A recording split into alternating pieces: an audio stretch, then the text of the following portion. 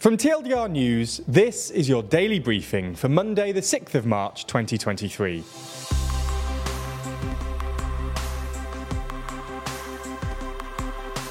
Good afternoon. In today's Spotlight story, we run through the investigation into ex-British Prime Minister Boris Johnson. But there's other things happening around the world, so we'll run through three of today's other important stories. And in our exclusive Nebula section, I sit down with Rory to discuss the dramatic lockdown files revelations. But first, might Boris Johnson be kicked out of Parliament? Last year, Prime Minister Boris Johnson was brought down, at least partly, by the Partygate scandal. In this, the Prime Minister was accused of having attended, or having knowledge of, lockdown parties.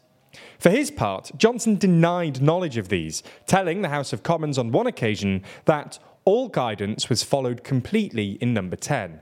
However, following the publication of accounts and photographs from Number 10, questions began to be raised about whether what Johnson had said could be true.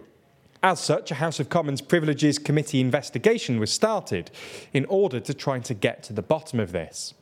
The committee, which is composed of MPs from both the Conservative and Labour Party, have been going through evidence for a few months now, and on Friday released one of their first reports, outlining what they are aiming to achieve when they interview a number of key figures in public hearings next month. In it, they argue that there are 4 occasions where they believe that Boris Johnson misled the House of Commons on Partygate. Number 1, when Johnson said that no rules had been broken on the 8th of December 2021. Number 2, when Johnson failed to tell the House of Commons about his knowledge of the parties that he himself had been in attendance of. Number 3, when Johnson told the Commons that he had been repeatedly assured that all guidance had been followed, as there is some evidence that he was assured only that the rules were followed, not the guidance. And number 4, when Johnson claimed that there needed to be an investigation by the Second Permanent Secretary to establish whether guidance had been broken before he could answer questions in the House, as he may have already known that guidance had been broken. Once the committee has decided whether Johnson did mislead the House, it will then decide on whether a sanction is necessary. One of the most likely sanctions is a suspension from the House, although for this to take place, MPs would have to vote on it. If a suspension of more than 10 days is recommended and then sanctioned by MPs, then a recall petition would be triggered. If more than 10% of his constituents sign this, then a by-election would be called and Johnson could very well be unseated. The committee is still going through evidence and will likely interview Johnson in a few weeks.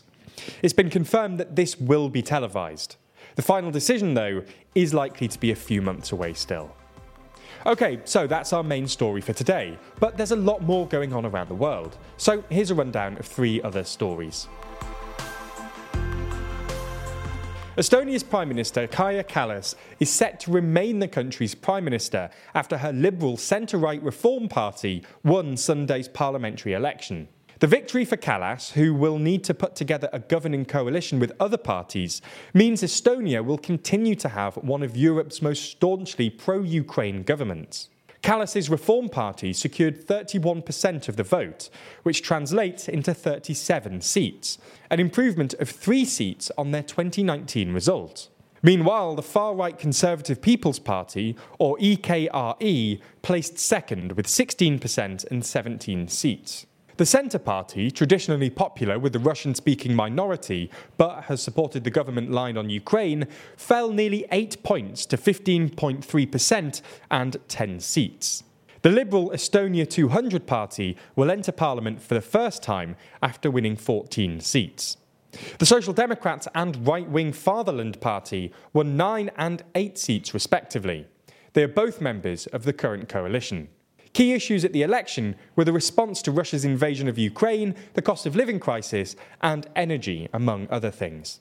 We've got a full video on the election over on TLDR News EU. There's more on the way, but be sure to subscribe and ring the bell to make the daily briefing part of your daily routine, or just search for us on your podcast app to listen along. A huge fire broke out on Sunday at one of the world's largest refugee camps, leaving 12,000 people without shelter. Camp 11 at Cox's Bazar, Bangladesh, is home to more than 1 million Rohingya Muslim refugees who have fled persecution from neighbouring Myanmar. Officials say the blaze, which is now under control, burned some 2,000 shelters, as well as 35 mosques and 21 learning centres and health centres.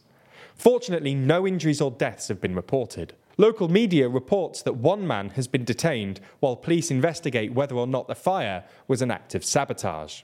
In other news, Christian politicians in Iraq are trying to overturn a 2016 ban on the import and sale of alcohol, with them calling the legislation undemocratic. Despite their opposition, customs officials were told on Saturday to begin enforcing the law. The law was passed by Parliament in 2016, but only came into effect a few weeks ago. This is why customs officials have been given instructions to start enforcing it. For their part, Christian lawmakers have consistently opposed it, starting when it went through Parliament in 2016. The law itself carries a penalty of between 10 million and 25 million dinars, or $7,700 to $19,000 for violations. The law also appears to go against government guidance from a few weeks ago, which stated that alcohol imports would carry a 200% duty for the next 4 years.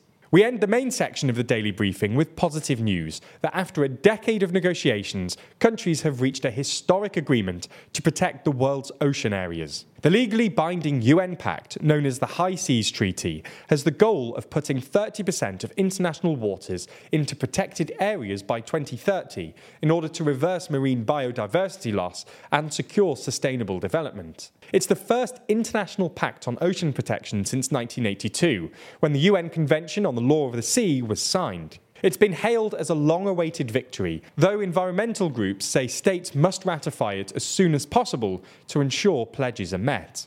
That's all we have time for on YouTube today, but if you want to see our discussion of the lockdown files, I'm going Piers Morgan on this one. It's not Piers Morgan. Keir Starmer. No. Dominic Cummings. No. Matt Hancock. Rishi Sunak. No. Boris Johnson. Yes, Boris Johnson. Boris Johnson? Yeah. Then watch the extended ad-free edition of the Daily Briefing over on Nebula. That's the streaming service we're building with a bunch of our creator friends, many of whom you're likely to be already watching. That means that by signing up, you not only get an extended ad-free daily briefing every single day, you also get to watch exclusive and ad-free videos from the best educational creators on YouTube. That's things like Real Life Law's incredible Modern Conflicts, which breaks down contemporary disputes around the world, Neo's Underexposure, which beautifully dives into complex and shadowy topics you've always wanted to know more about, or Extremities from Wendover Productions, which uncovers some of the world's most remote places. All of these are only available on Nebula, just like our extended daily briefings and a whole bunch of other exclusive TLDR content which never comes to YouTube. If you want to sign up, use the link in the description so that they know you came through us. That helps us out a whole lot, as does watching on Nebula more generally. So thanks for signing up, and we'll see you on Nebula.